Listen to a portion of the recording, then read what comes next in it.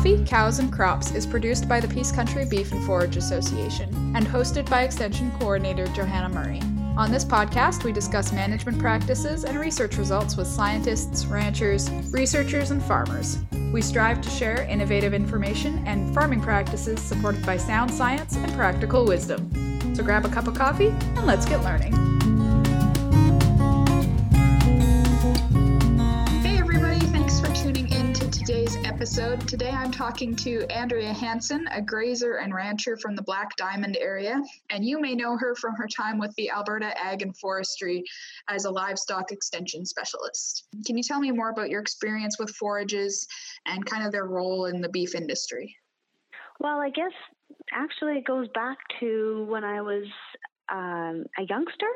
More so, I learned a lot from my dad, who is a big proponent of the importance of forages and that we have to look after our forage, and then they will help to actually look after our animals. If we don't have forage out there, it gets to be pretty darn expensive to have to buy in all our feed and keep those animals as healthy as possible. Then going from there, in the last while, working with Grant Lastuca and our high legume pasture project with the associations was certainly a great learning experience. Learned a lot about the whole sandfoin component and putting that into our pastures, as well as that whole importance of biodiversity. Yeah, we certainly talk a lot about biodiversity up here with our cocktail cover crop projects. But perennial biodiversity is really important too. Well, we've certainly seen it in the last number of years. Having that biodiverse pasture out there, there's always some plant that grows better than another plant depending on the conditions.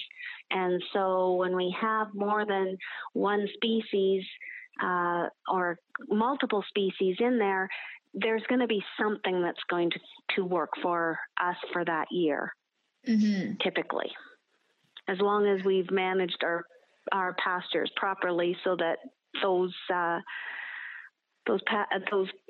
forages or those species that can grow in those conditions are actually there at that time. Right. We've seen that a bit up here with, we've seen a lot of Alsike clover just kind of spring up out of nowhere in a lot of our pastures up north because of all the moisture we've gotten this year. Absolutely. And with Grant Lastuca, you mentioned some high legume pastures. I know some people are pretty scared of it because of bloat, and other people are on the fence because of soil health and that sort of thing. Can you talk a little bit about managing a high legume pasture and sort of how it works? Well, it does take management. It's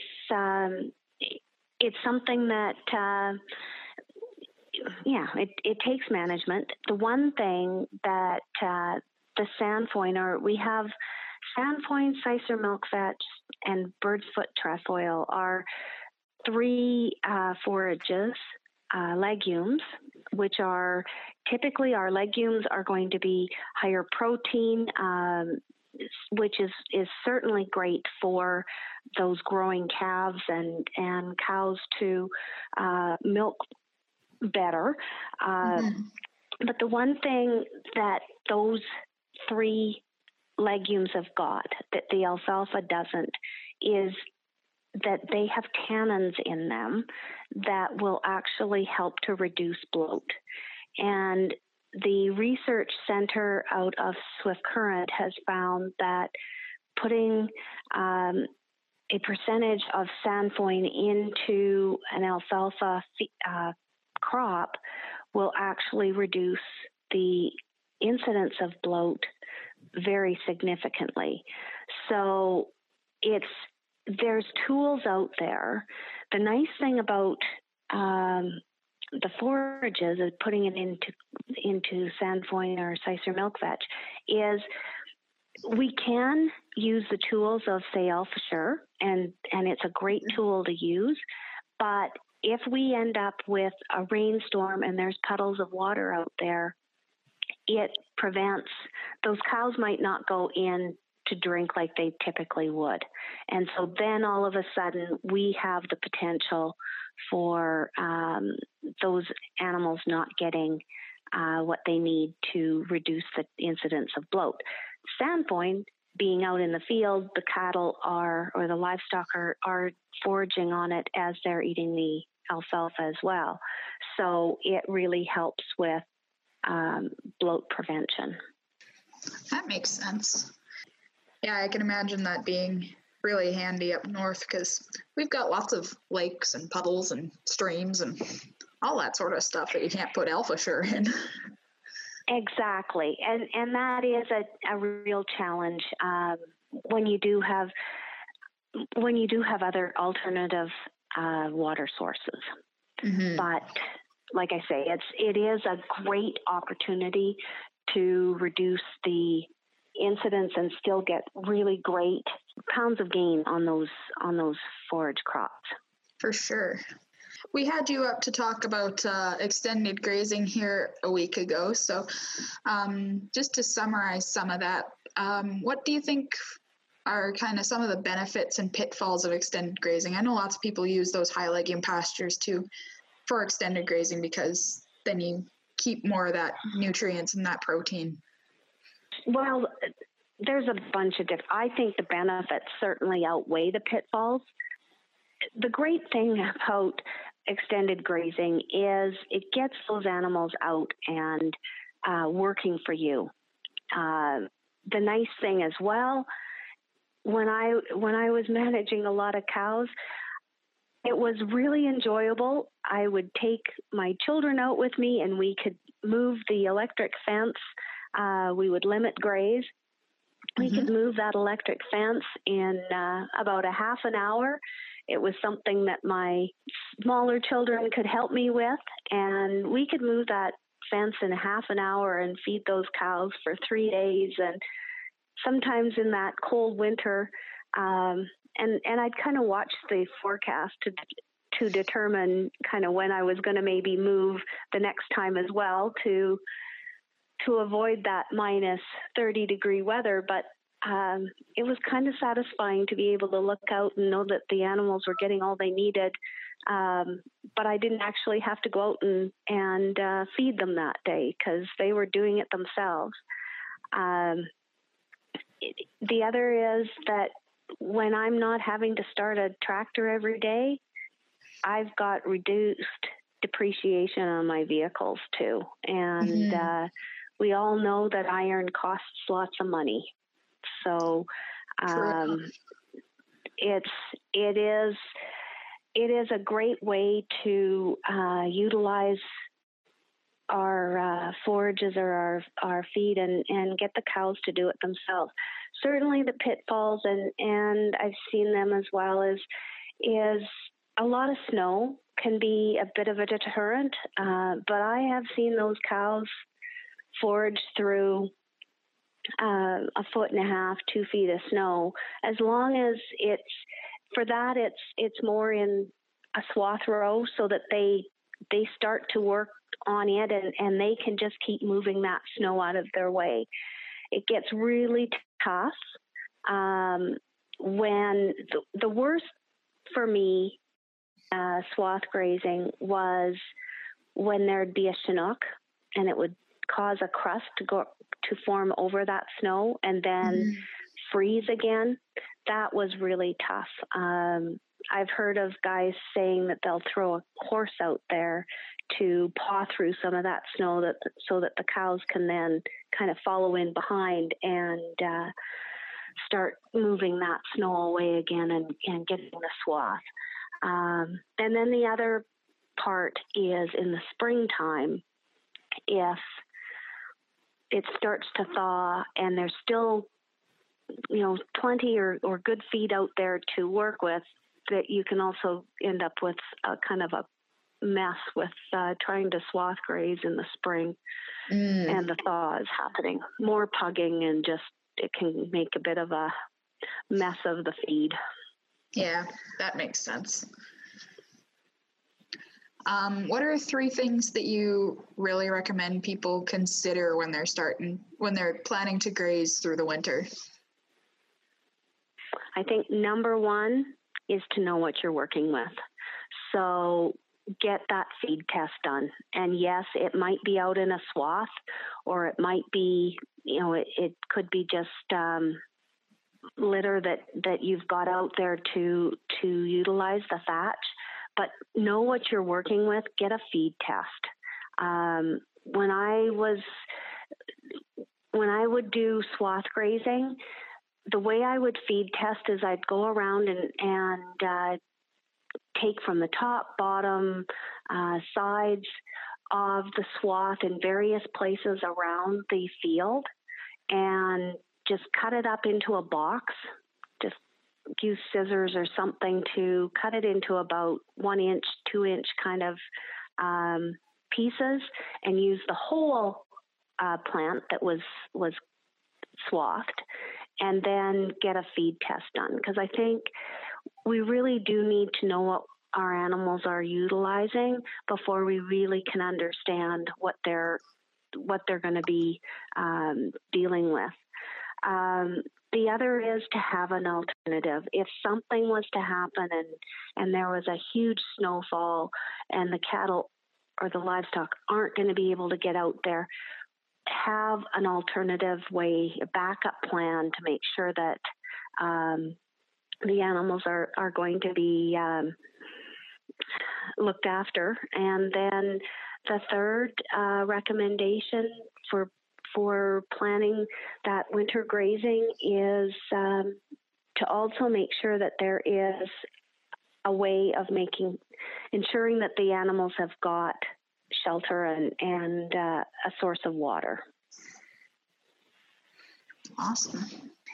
So I know quite a few guys, and even on that tour we went on last week, we had some people who were grazing stockpiled perennials, and we've got people who graze annuals, cocktail crops, and that sort of thing. Do the strategies you use for those extended grazing plans change much when you're grazing annuals versus perennials? Well, it would for me. Our perennials, for sure, because we want those long term.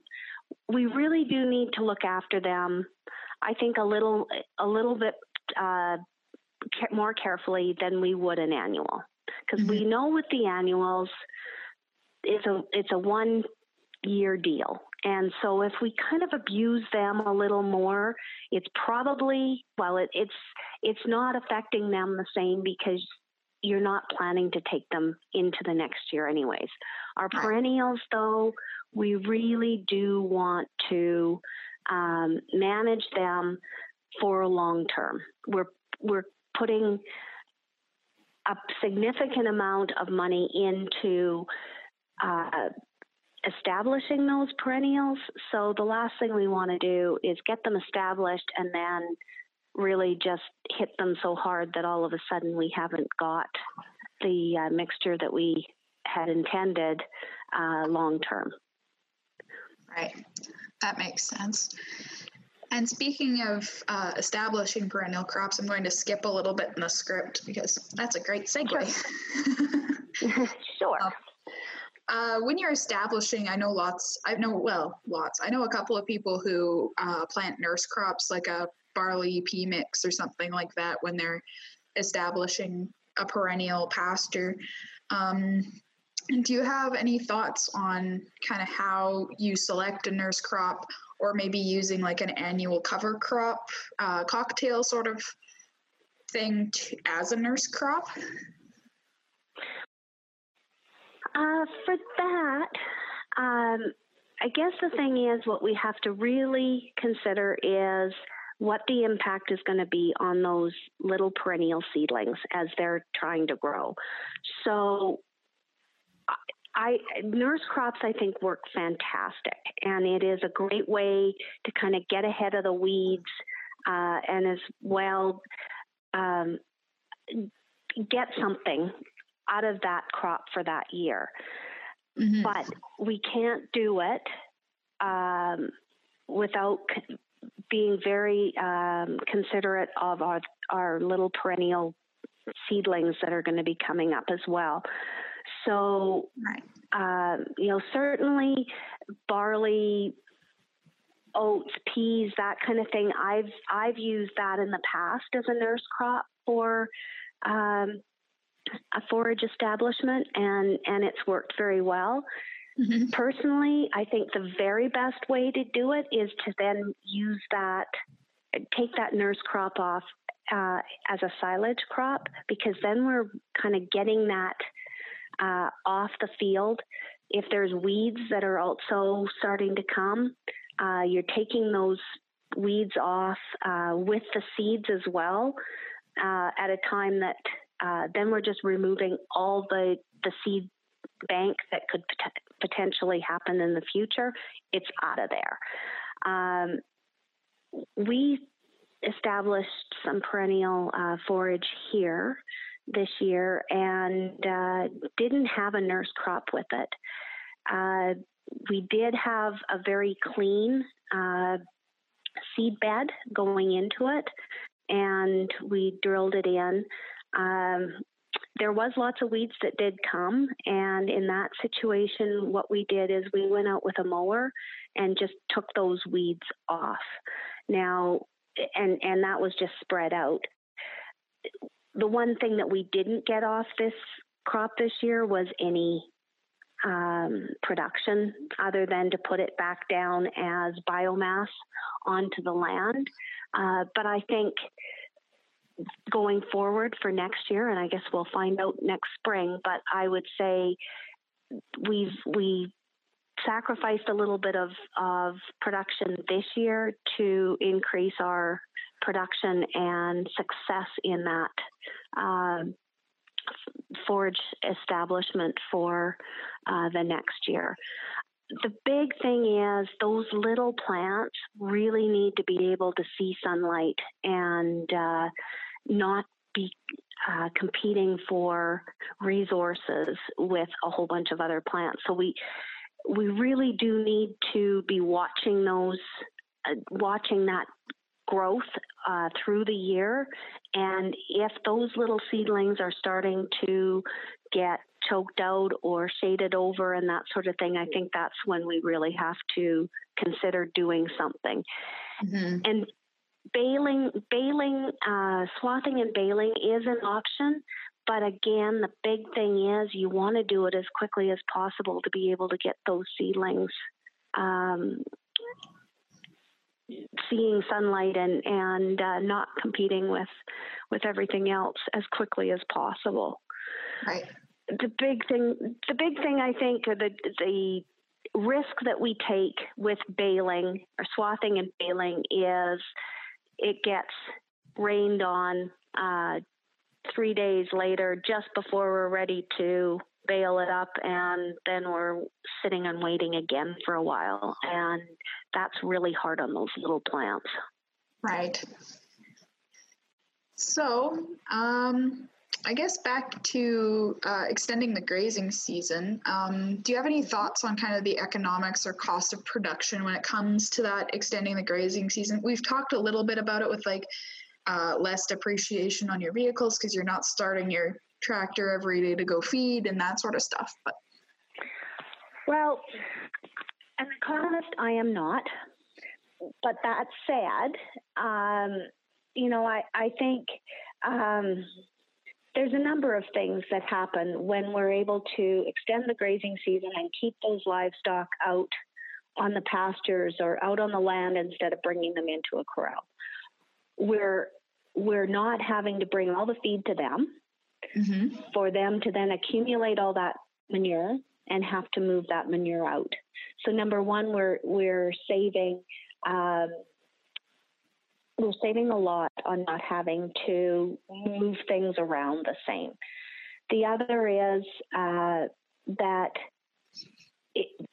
with going having the cattle and the livestock just out and on the field, we're doing a much better job, I think, of spreading the nutrients around around that field. Anytime that we can reduce the amount that we have to start a tractor and use fuel that way and just spend that kind of money, we're also reducing.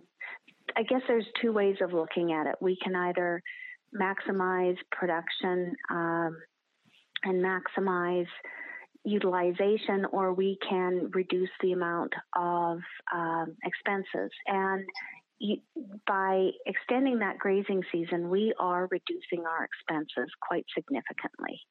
Mm-hmm.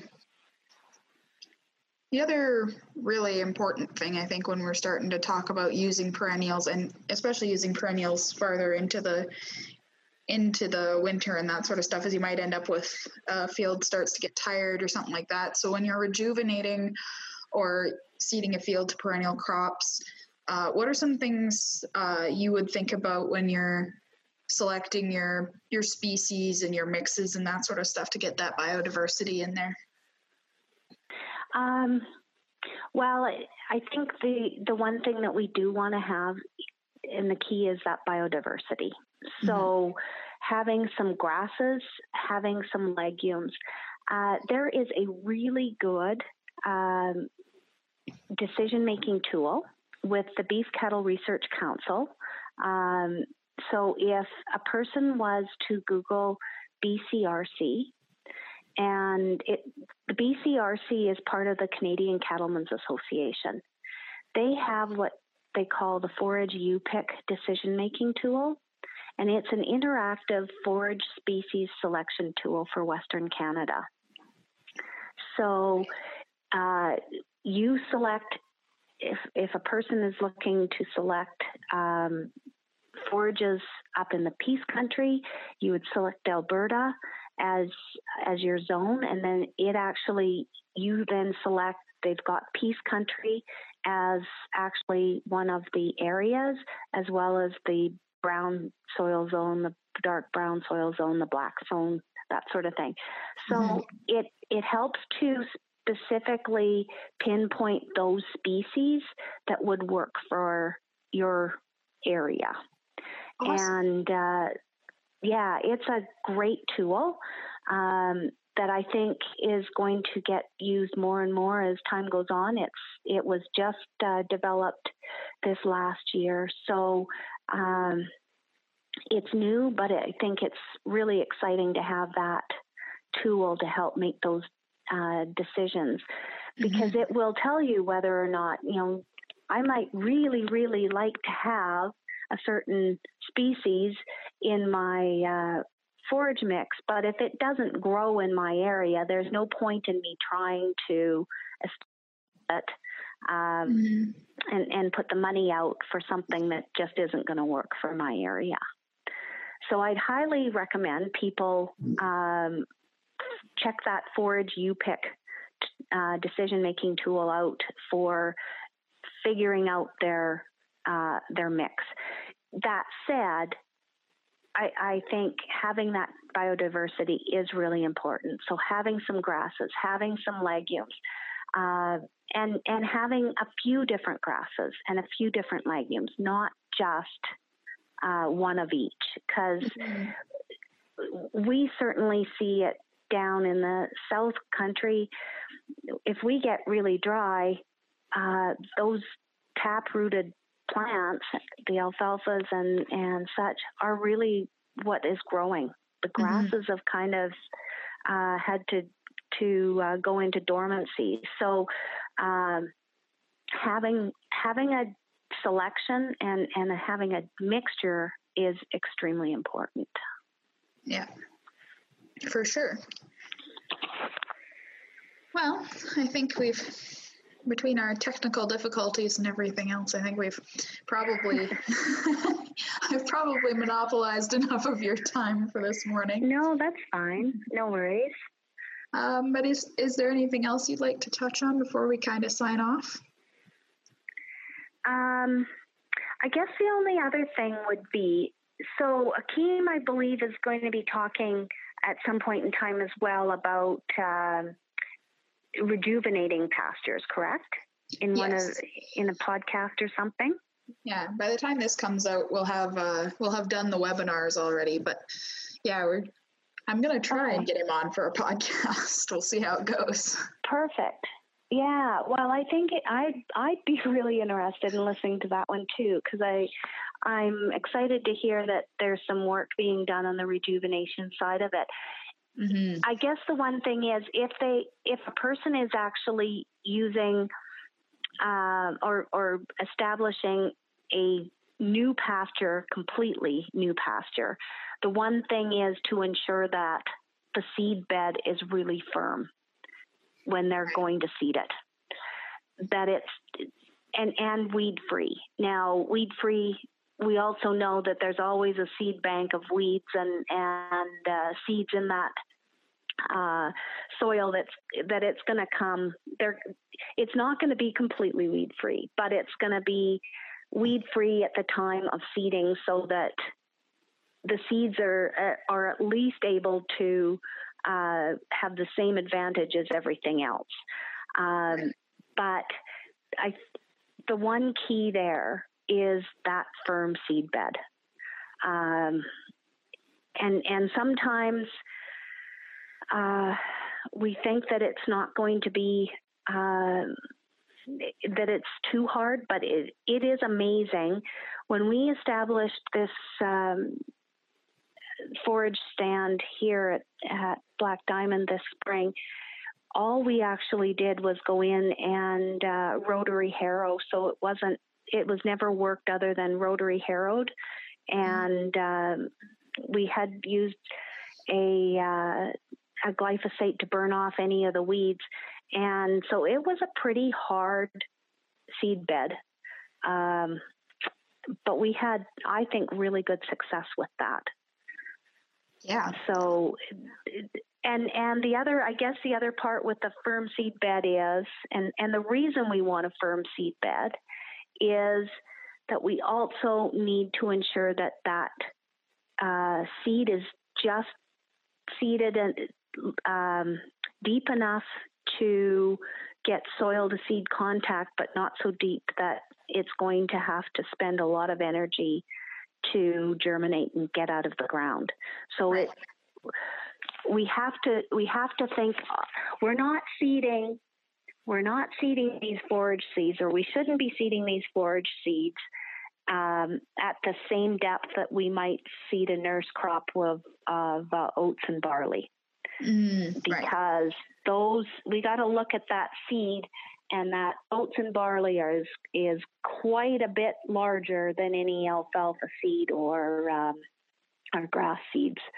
So, yeah, it's to me the key there is a firm seed bed, shallow seeded, just to ensure a soil to seed contact, but not so deep that we're going to end up burying it, and it's just never going to have that chance to get out of the ground too. Right. That makes sense. Awesome. Well, thank you very much for joining me today, Andrea. I will be putting that link to the BCRC forage U-Pick down in the description of this episode, along with the usual links and all of that sort of stuff.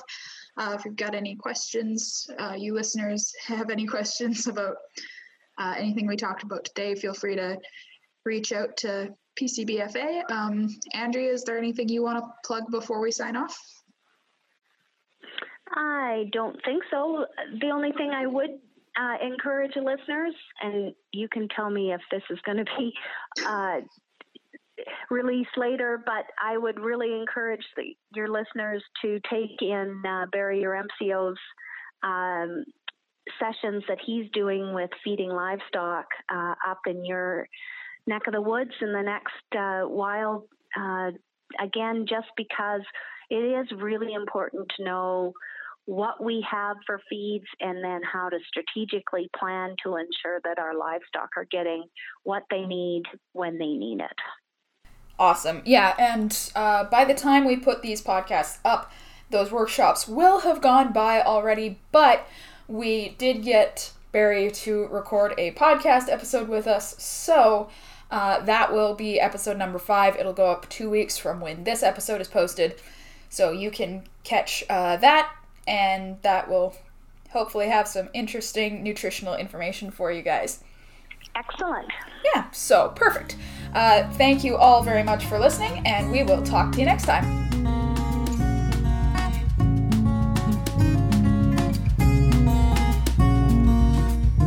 Peace Country Beef and Forage Association is a research and extension group based out of Fairview, Alberta. Our mission is to help producers thrive in an agricultural system that is profitable, regenerative, and attractive to future generations. To learn more about what we do and see the results of our research trials or our archive of newsletters and fact sheets, check out our website at peacecountrybeef.ca. Want to get in touch? Have a burning question or a topic suggestion? Send us a message on Twitter, Instagram, or Facebook. Thanks for listening.